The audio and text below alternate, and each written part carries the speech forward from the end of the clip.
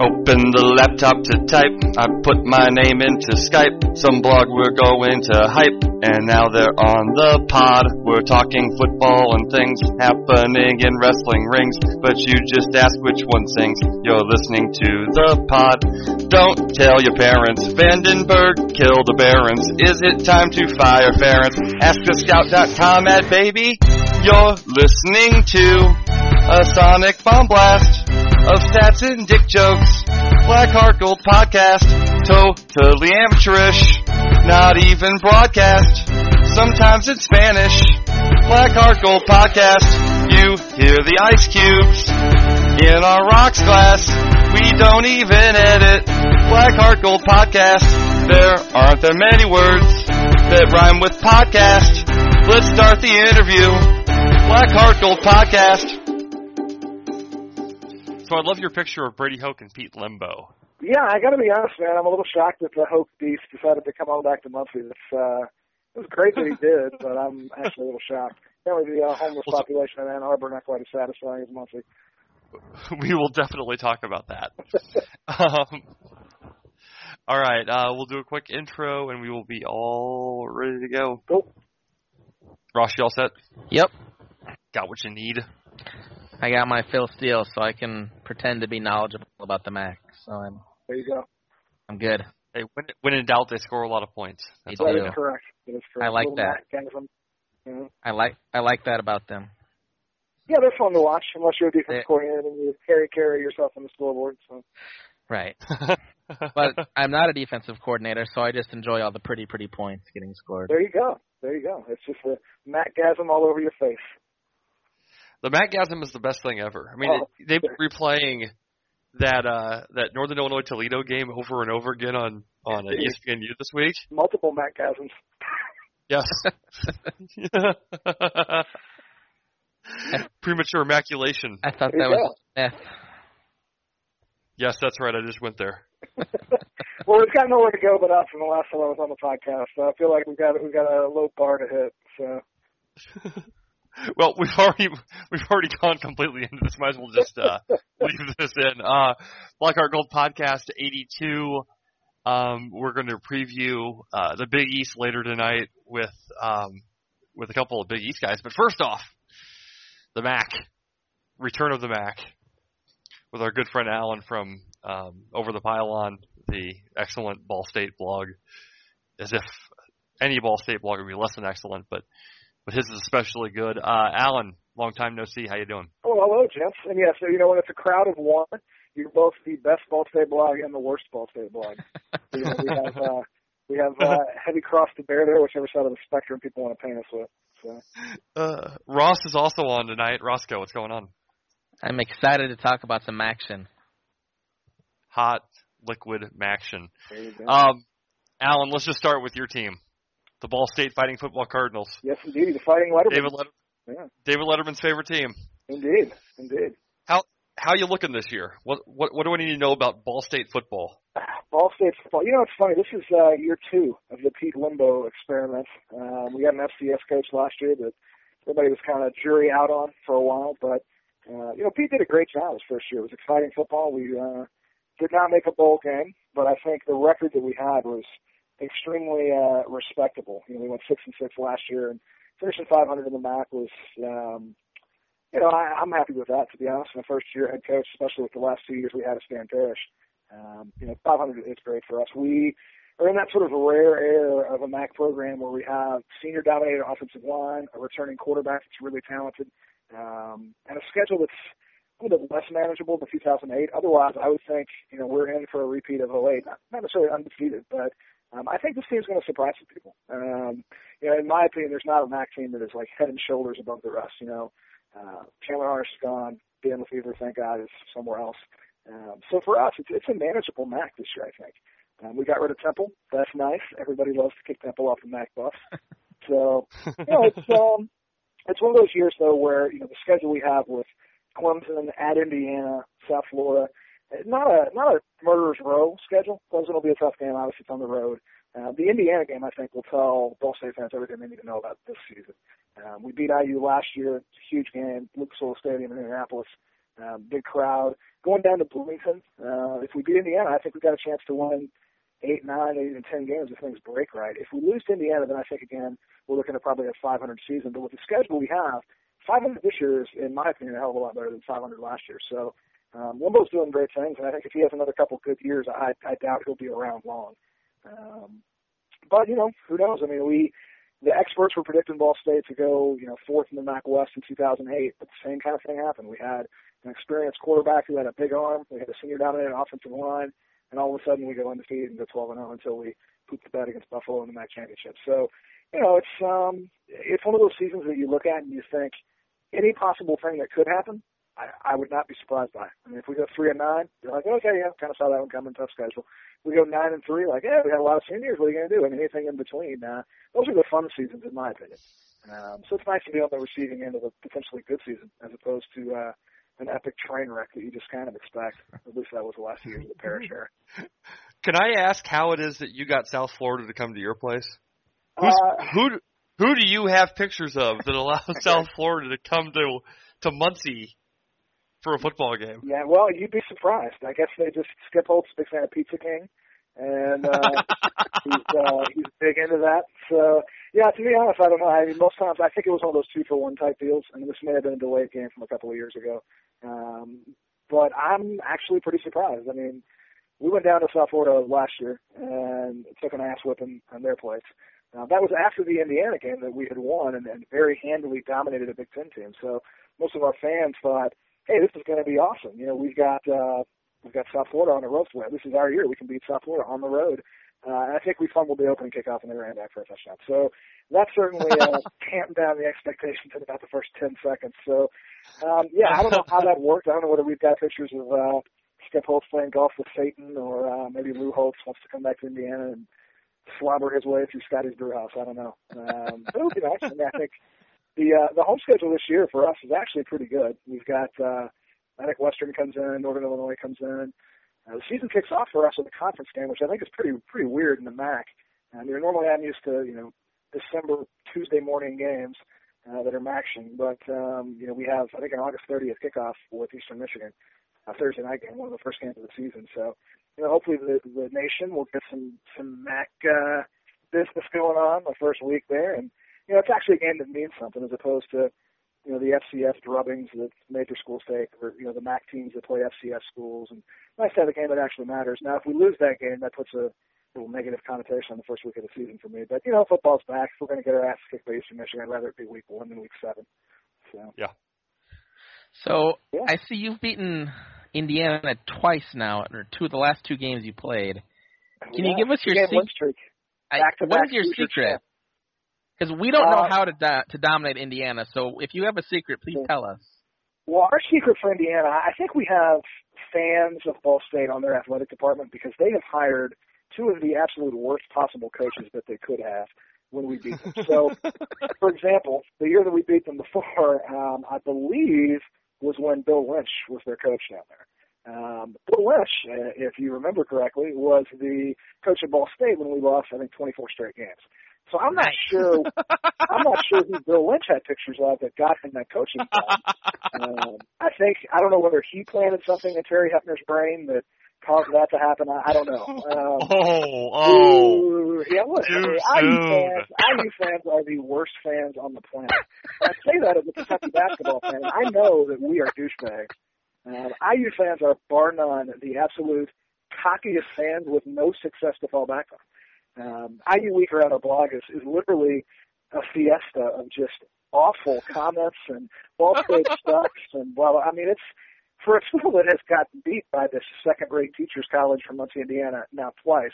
You would think that would be a small serving of humble pie a la mode, but that's actually not the case. And God help if the basketball team is doing well now because now they're just becoming insufferable pricks as opposed to just pricks. So, it's one of those things that I don't know what the secret is to beating Indiana other than just showing up. It seems like that's what we've been doing lately, and that's fine with me.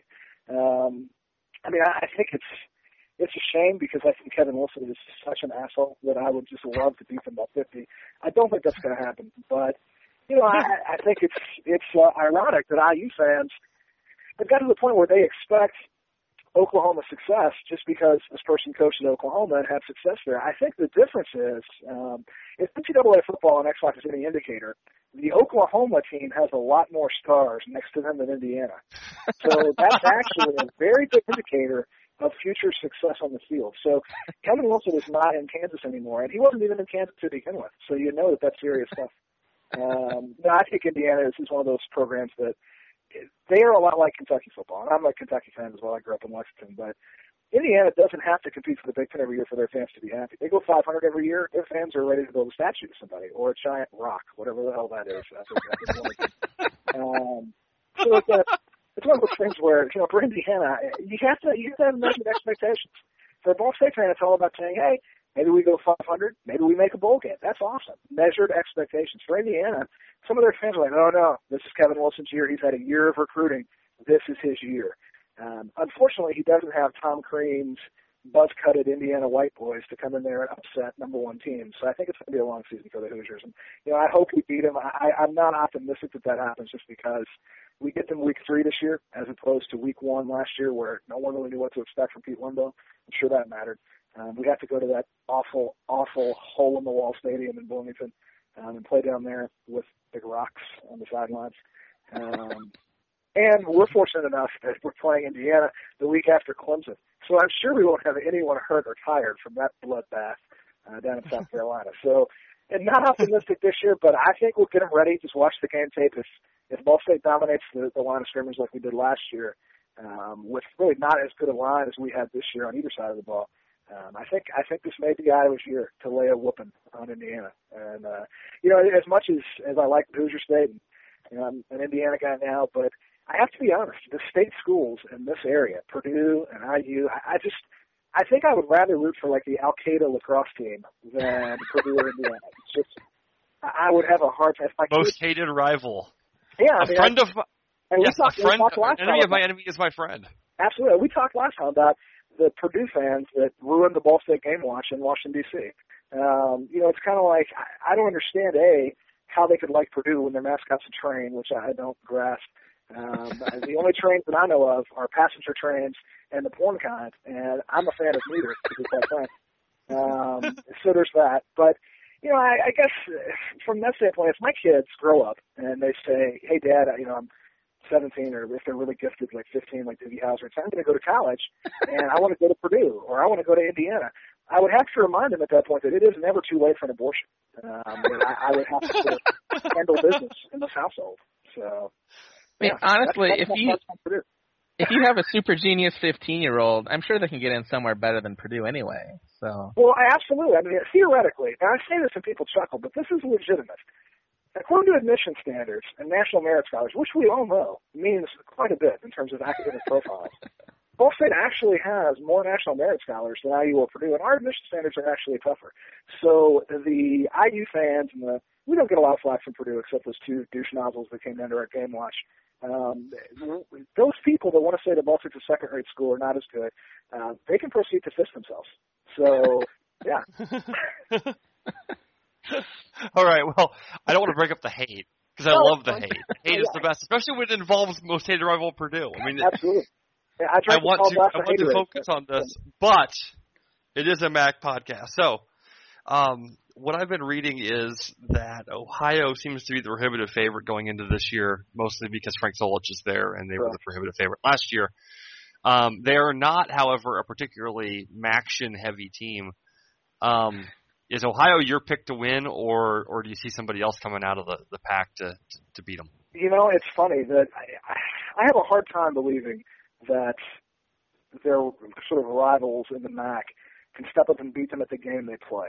And when I say that, you know, Ohio is a very sort of Frank Solich coach, old school kind of team. They are not the Toledo throw it all over your face or, you know, the old school Central Michigan weird hybrid Tebow light sort of offense.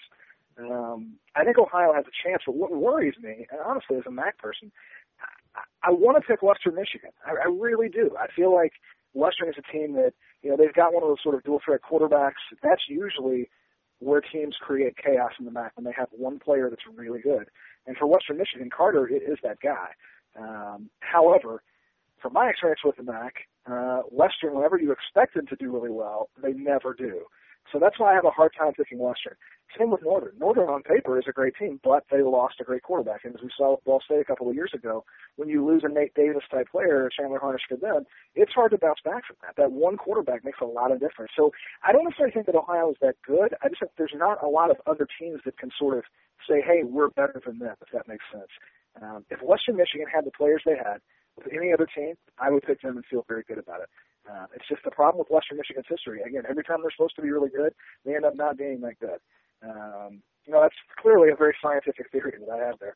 So I would say that Ohio is probably the prohibitive favorite, but again, there's just something about Solich. I just don't like him. So I can't pick Ohio. I guess I'll go with Miami. But again, I feel queasy doing that. I feel like I need to go take a shot. You hate everybody. I kind of do, to be quite frank. There's enough hate to go around for everybody. As long as Buffalo doesn't win, I'm pleased. So, I mean, for me, I guess who hates Buffalo? Everyone that roots for Ball State. Again, it's one of those things where, it's after that championship game thing with Turner Gill. Yeah, it was only 4 years ago. That only makes 4 sense. years ago. Yeah, man. I mean, if that game was a child, it wouldn't be walking. Do kids walk when they're 4? I don't know. I guess maybe.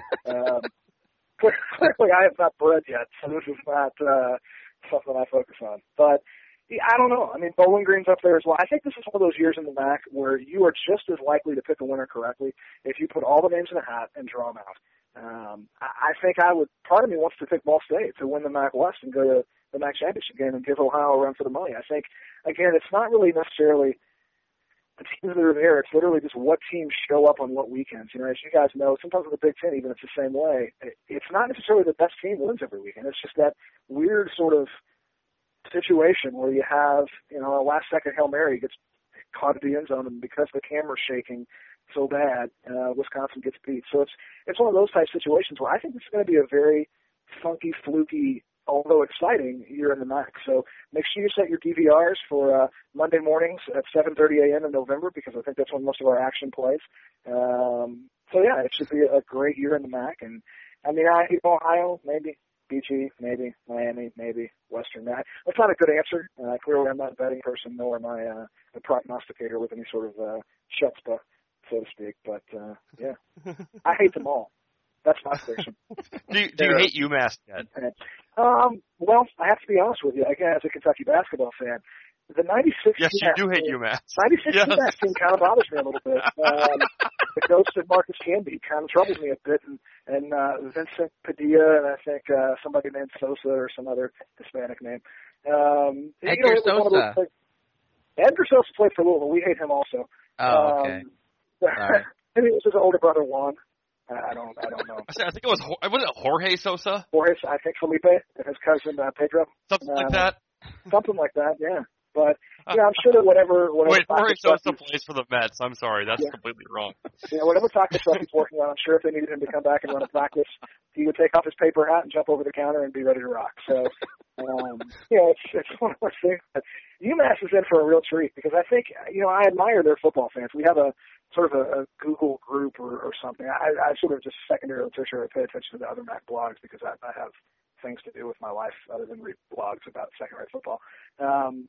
But in terms of like the MAC blogosphere, there's a UMass blog, which was sort of shocking to me. And when they came in, they were like, "Hey guys, just want to welcome you to the MAC, and we're really excited to be here." And I was like, "You people have no clue of what you're about to get into." I was like, "This is not a family function where we sit at the table and you're like, 'Excuse me, can you please pass the salt?'" This is sort of the people you meet at the bar that you may went to high school with, but you're not real sure. So you throw a kind of barb, see how they respond to it, and there's an all-out brawl ensues at the Dewdrop Inn or something like that. So I'm excited that Massachusetts gets welcome to the Thunderdome this year, and it should be a great time. I'm really stoked for those close economical road trips to Amherst or Boston or wherever the hell they're playing football. I'm stoked. But schools on a shoestring budget like Ball State or Bowling Green or Kent State, or Kent State, I don't even know. So I'm really excited that those guys get to kill their entire athletic budget, and they'll have to cut like women's synchronized diving to make a trip for the football team and their alumni and bands to go to Amherst, Massachusetts. Because really, to Illinois. Oh, I mean, I can't think of a better football environment than Amherst, Massachusetts in November. There's no easy route from Amherst to DeKalb. No, not at all. That's not a trip you make in the campus bus.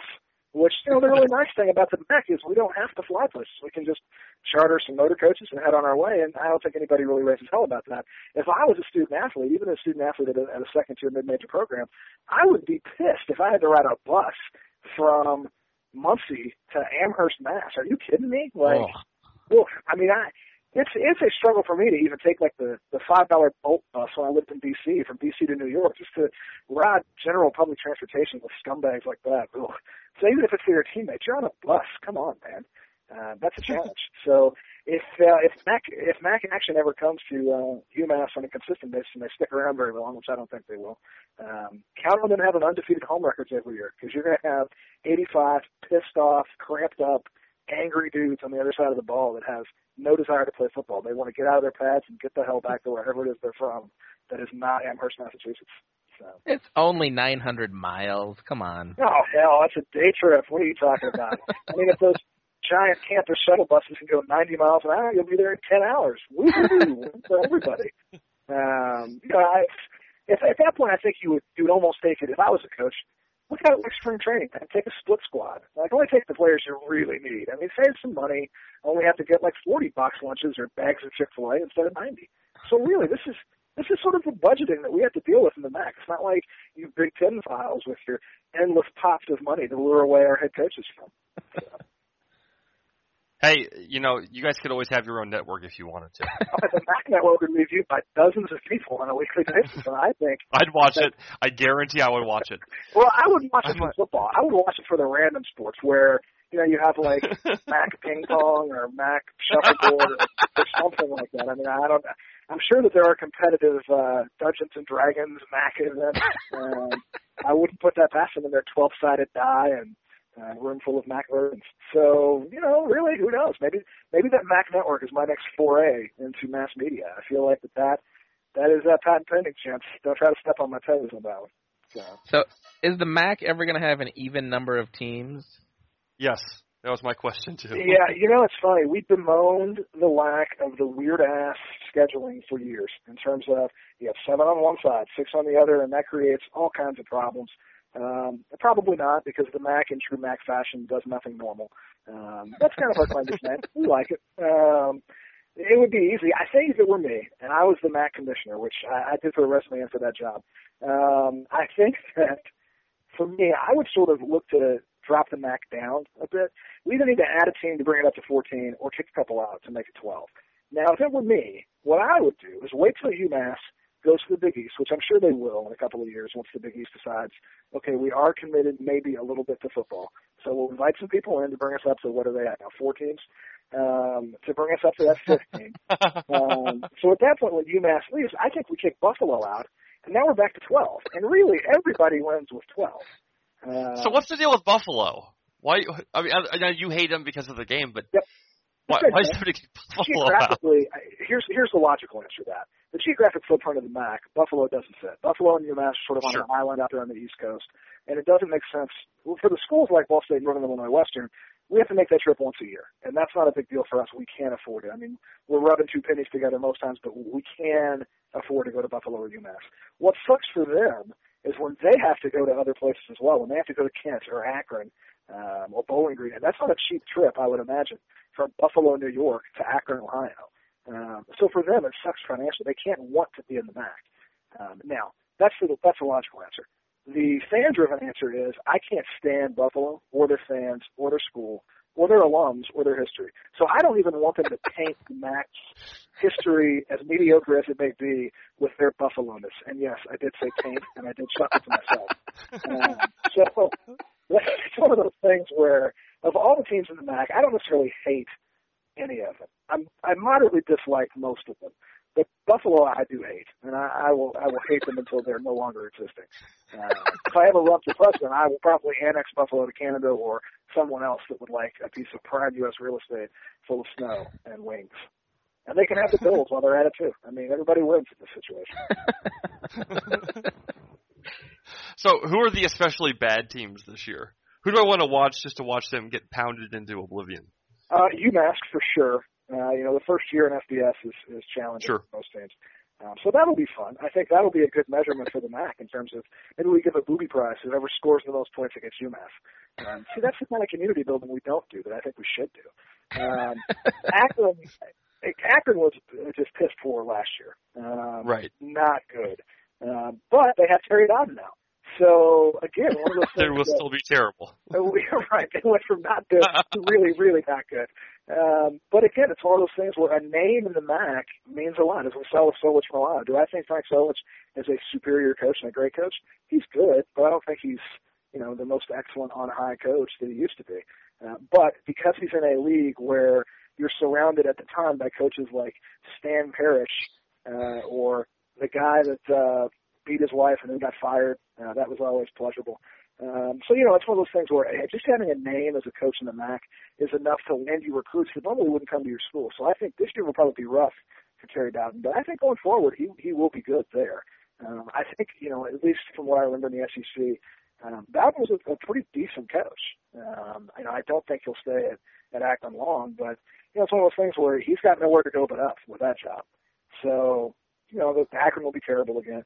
I really want to think Central Michigan will be bad, but, it's one of those things I don't know. There's only one or two really bad teams and no really great teams. So that's what I'm saying. People don't want to sleep on the MAC this year. I don't think we're going to have a team that is going to crack the top 25. I don't think we're going to have a team like Northern Illinois last year that was a really good football team. But I think it's going to be one of those conferences in a lot of those games where it's just fun to watch. And, maybe that's our gimmick. I think, every team that's not very good needs to have a gimmick. I was hoping that Kentucky, for example, would hire a Mike Leach type guy and just run a wide open offense and get some attention and get some flash that way. Oregon did it with the uniforms when they weren't very good. Everything has to have some of a gimmick if you're not an established power. And for the MAC, we're not an established power conference. We don't have any established power teams, but at least our games can be fun. I mean, like you guys mentioned the game last year that was, 71-65 or something like that. It outscored most MAC basketball games. So, it's one of those things that I think is going to be a very fun year in the MAC, regardless of how teams fare, because of that parity, because of that balance, because there's not a team that everybody can point to and say, screw them, they're too good, like they did with Daniel Fever at Central Michigan or last year with Northern Illinois and things like that. But, even last year, like we saw, Ball State had Northern Illinois damn near beat on their home field. So it's one of those things where the MAC is just such a parity-heavy conference that I think, the old adage, any given Saturday is most certainly true in the MAC. And looking through the MAC schedule this year, I could pick a handful of games that if I was a BCS team playing a MAC team the first couple of weeks, people need to be concerned.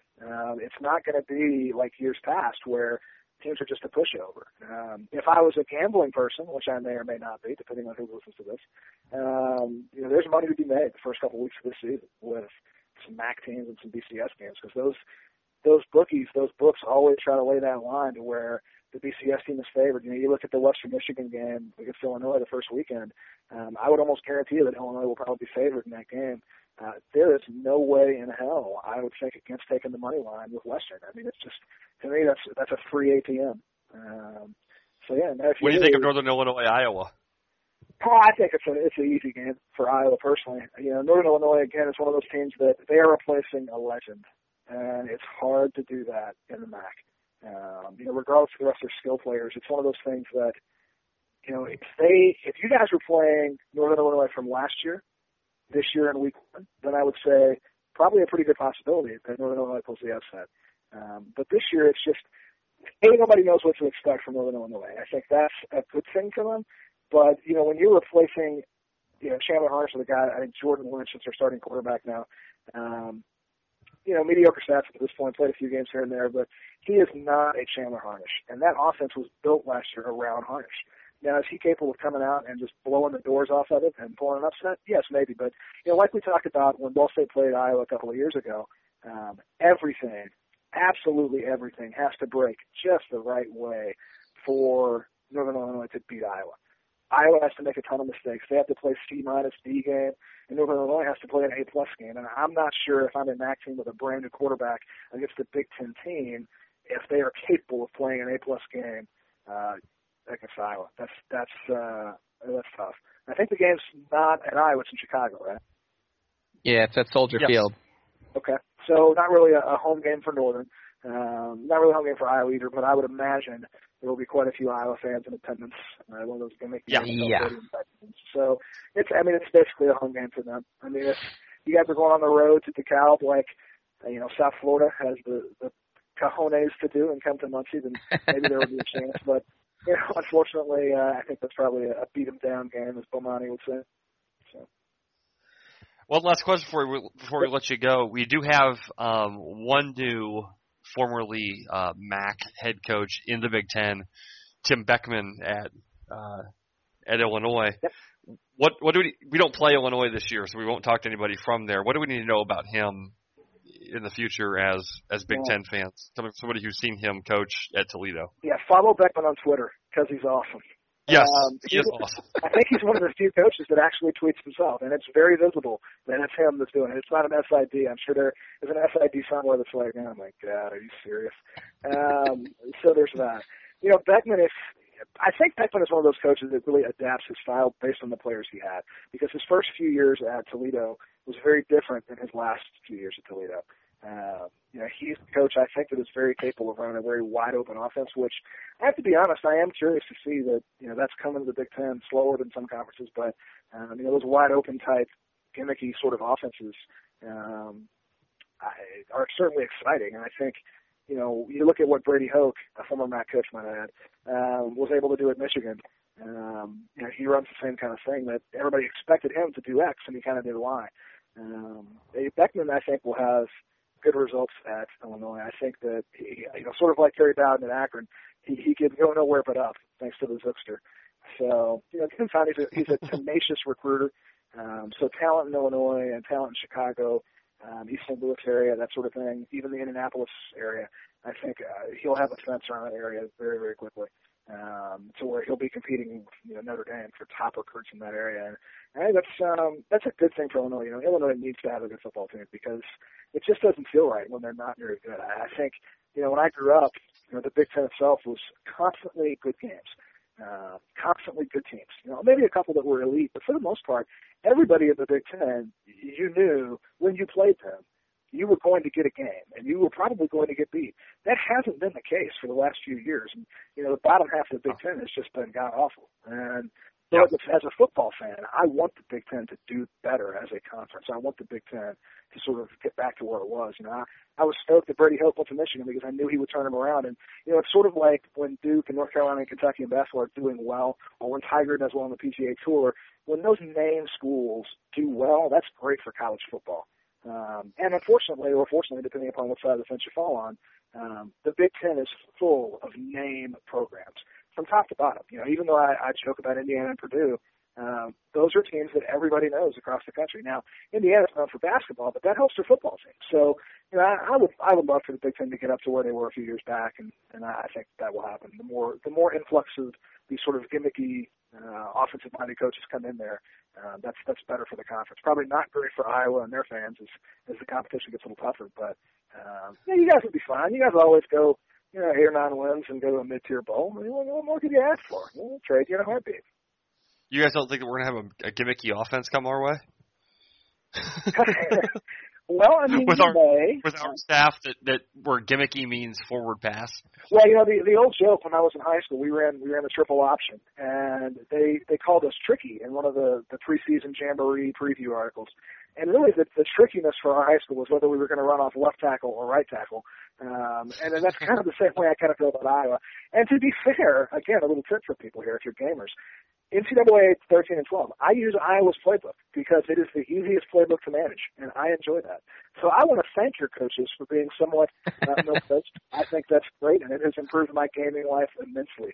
So the next time you see Kirk Ferentz, be like, hey, Kirk, this guy from Ball State says you are a great playbook generator, and I certainly appreciate that. Your playbook is so easy that a bunch of amateurs can use it. Absolutely. Yes. Now, that does not work so well when you play those douchebags that just run a Hail Mary and then run their quarterback out. That's where you get into some stabbings on the couch. But, yes. There's harmony, I think, in the power I. I enjoy that. It throws me back to a better time where gas wasn't $8 a gallon and my retirement was not negative dollars. So. All right, Alan. Well, hey, thanks for being on the show.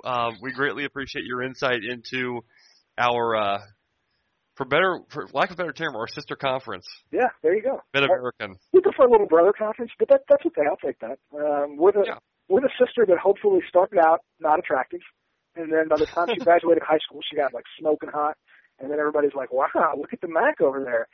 So hopefully we're growing, we're maturing, we're getting tingly in our giggle bits, and we like that.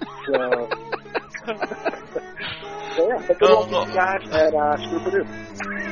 Yeah, hey, old Purdue. Over the pile. Podcast. Blackheart Dolphins, Blackheart Dolphins, Blackheart Dolphins, Blackheart Dolphins.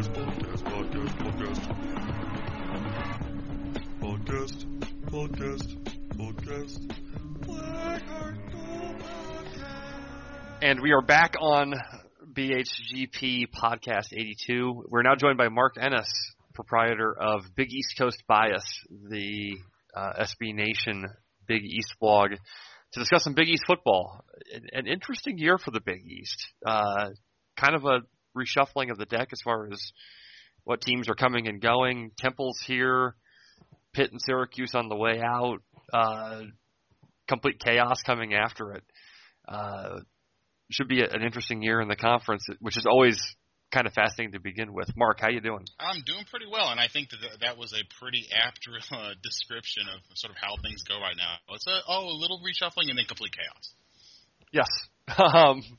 We'll start with your school of choice, Louisville Cardinals. Kind of a dark horse favorite, if not the absolute favorite to win the conference. What do we look for from Louisville this year? Yeah, I think they tied for the conference last year, playing an inordinate number of freshmen and redshirt freshmen. Really, and we're in just about every game that they played. I think the largest margin of defeat was 9, and that was a game they led in the fourth quarter. They bring everybody back, and really, it's still a very young team. It's kind of funny if you look at the roster, like, oh, look at all this experience, and it's sophomores with experience. It's really shocking how many freshmen they played. I believe 2 freshman offensive linemen, freshman quarterback, 3 freshman wide receivers, 3 freshman defensive linemen, a couple of freshman defensive backs. I mean, they're everywhere, and just about everybody's back. I think really the biggest difference this year is on offense. The weirdest thing that happened last year was you had like a staff mutiny where they fired the offensive coordinator or he left, depending on who you believe, like 5 weeks into the season because he couldn't get along with the now offensive coordinator, Sean Watson. And I think that really the biggest thing I'm sort of looking forward to is how does the offense look with one coordinator all year instead of one guy sort of picking up for the other guy that couldn't get along with others. Now, the schedule looks pretty favorable. They've got South Florida at home, which seems to be the other team that everybody likes to pick. They do play at Rutgers at the end of the year. But even, North Carolina at home, Kentucky at home, is there really any place we should be looking for them to possibly get tripped up here, or is this a pretty smooth schedule by Big East standards? Well, the funny thing about Louisville in 2 years under Charlie Strong is they have not played well at home. They have played better on the road than at home. And even last year, they beat West Virginia and then come home and lose to Pitt. They beat Kentucky with Teddy coming in off the bench cold, and they come home and lose to Marshall. So having games at home hasn't actually turned out to be a very good advantage for them. So you can almost count on somewhere kind of a brain lock loss that will drive you crazy. If I had to pick one, South Florida here would probably be a game that Louisville could lose, or either of the road games against Pittsburgh or Rutgers. I mean, those are losable games. Like I said, for as talented I think as Louisville is, and I think they should be the favorite, it's still going to be a lot of sophomores and juniors out on the field, and it's not hard to imagine them losing one of those games. Now, obviously Rutgers seems to be a team that's discussed. South Florida, who's right below those teams as far as dark horse contenders for the conference championship? Yeah, I think if Greg Schiano was back, you would probably see Rutgers being picked even more than Louisville because they bring back everybody from last year's defense that was one of the best in the country and was the best in the Big East. And I think really just the questions about turnover at coaching are the only reason that they're not being discussed right there with Louisville. So I think Rutgers is going to be very good this year. I think especially the defense, is going to be really good. And I think South Florida is a trendy pick. I think people just feel like they should, but they really bring back a lot of people too. Really with South Florida, we've been saying this, I don't know, 3 years. Forever. Yeah, three straight years. It's like this is the year sort of where B.J. Daniels will break out and be like a really reliable quarterback and be kind of a dual threat guy, and they'll have a good year. And he's either been unhealthy, he's missed games due to injury, or he's just played awful, at times. And if he plays like he did at the end of the 2010 season, where they played really well at the end, beat Clemson in the Belk Bowl or whatever it was back then, the Meineke Car Care Bowl, then they'll be really good. But if it's like B.J. Daniels from last year, they're going to be another 6-6, 7-5 kind of team again. What's the book right now on UConn? Seems to be going to be a down year for them. Yeah, I mean, the funny thing about UConn, I think everybody kind of lampooned when they hired Paul Pasqualoni. He's so old, It's like, why did you?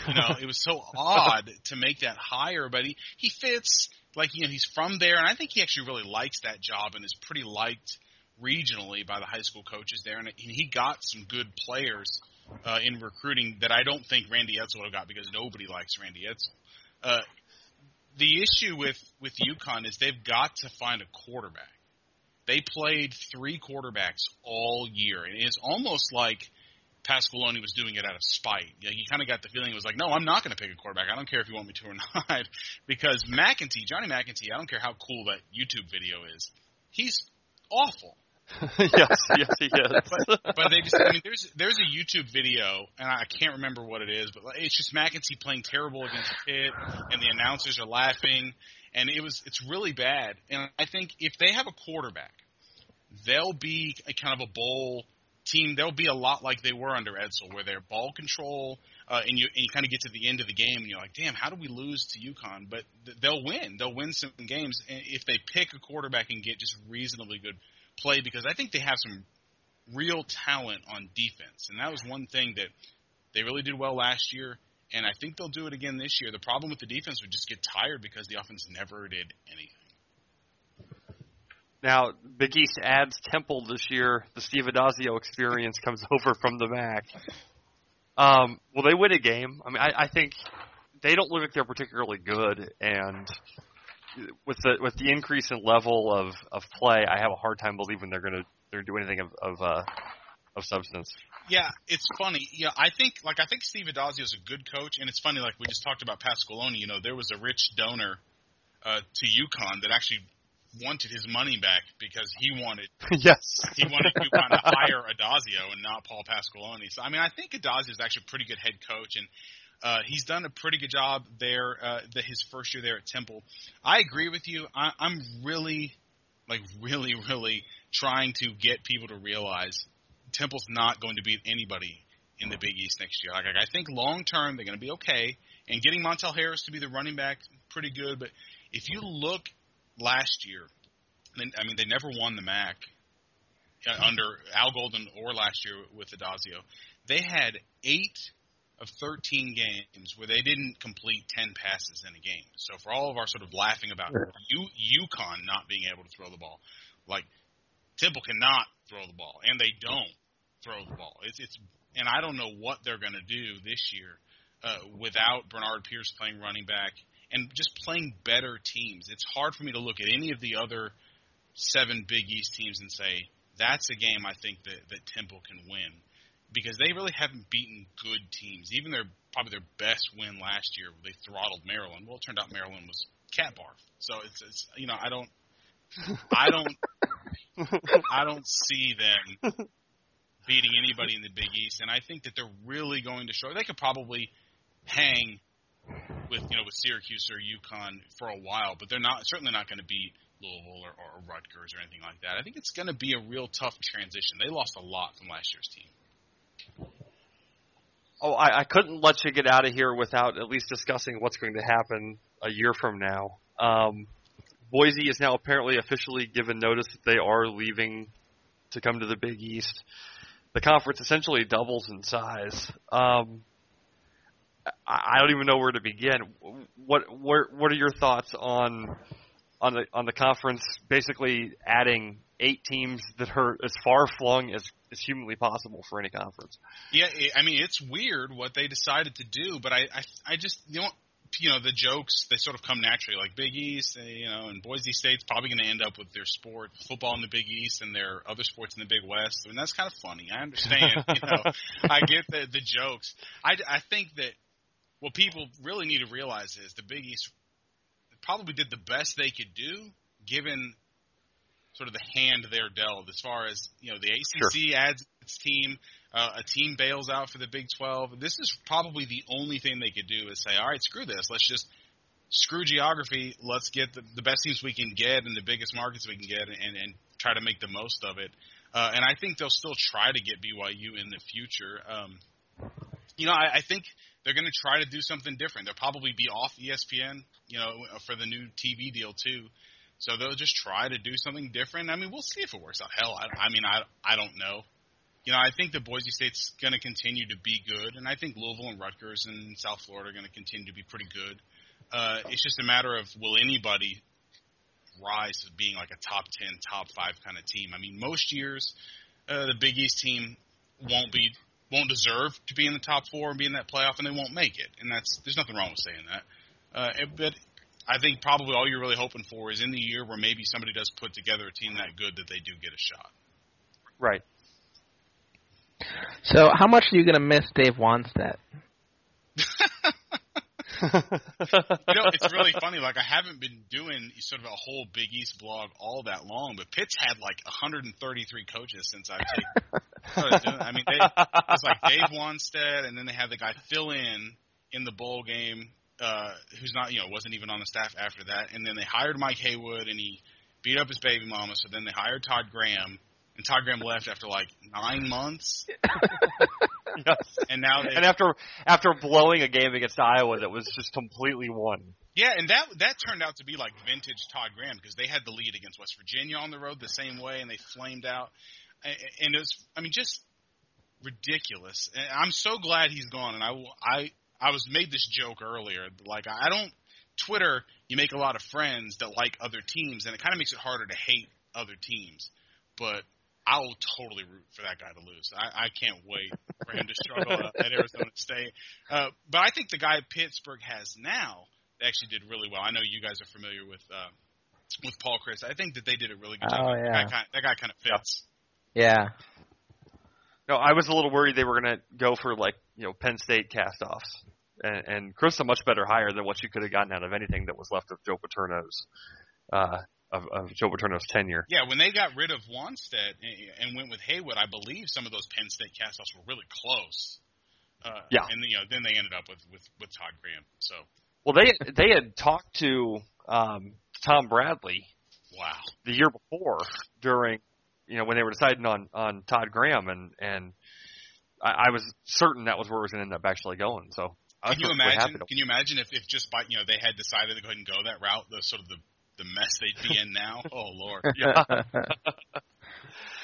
Instead of that, we get Wisconsin in a mess, which we're very happy for. We thank you guys quite a bit for that. Nobody likes them either, by the way. I think I'm right about that. No, everybody hates Wisconsin. Yeah, Bielema is very hard to root for. So I was looking at Big East Coast Bias tonight right before our podcast, and there's a picture of the Pitt mascot. Isn't that thing awesome? It's terrifying. Yes, I know. Which makes you wonder, are there any other just horrifying mascots in the Big East that we need to be watching for? Well, I don't know if there's really horrifying. I mean, like Louisville, the Cardinal, it has teeth, which kind of creeps some people out. The bird. Yeah, I know. But you got he parachutes into the games too. It's actually pretty awesome. But I believe it was the end of the 2010 season. The Cincinnati Bearcat got arrested at the final home game against Pitt. Oh, that's right. He was throwing snowballs. Yes, was thrown, and he got subdued by the cops. And there's a couple pictures of like the cops are holding him down. I remember that. One on each arm and leg. I mean, so that's sort of what you get. Did they put the handcuffs over the actual costume, or did they make it take it off first? They left the costume on him except for the head. I know that.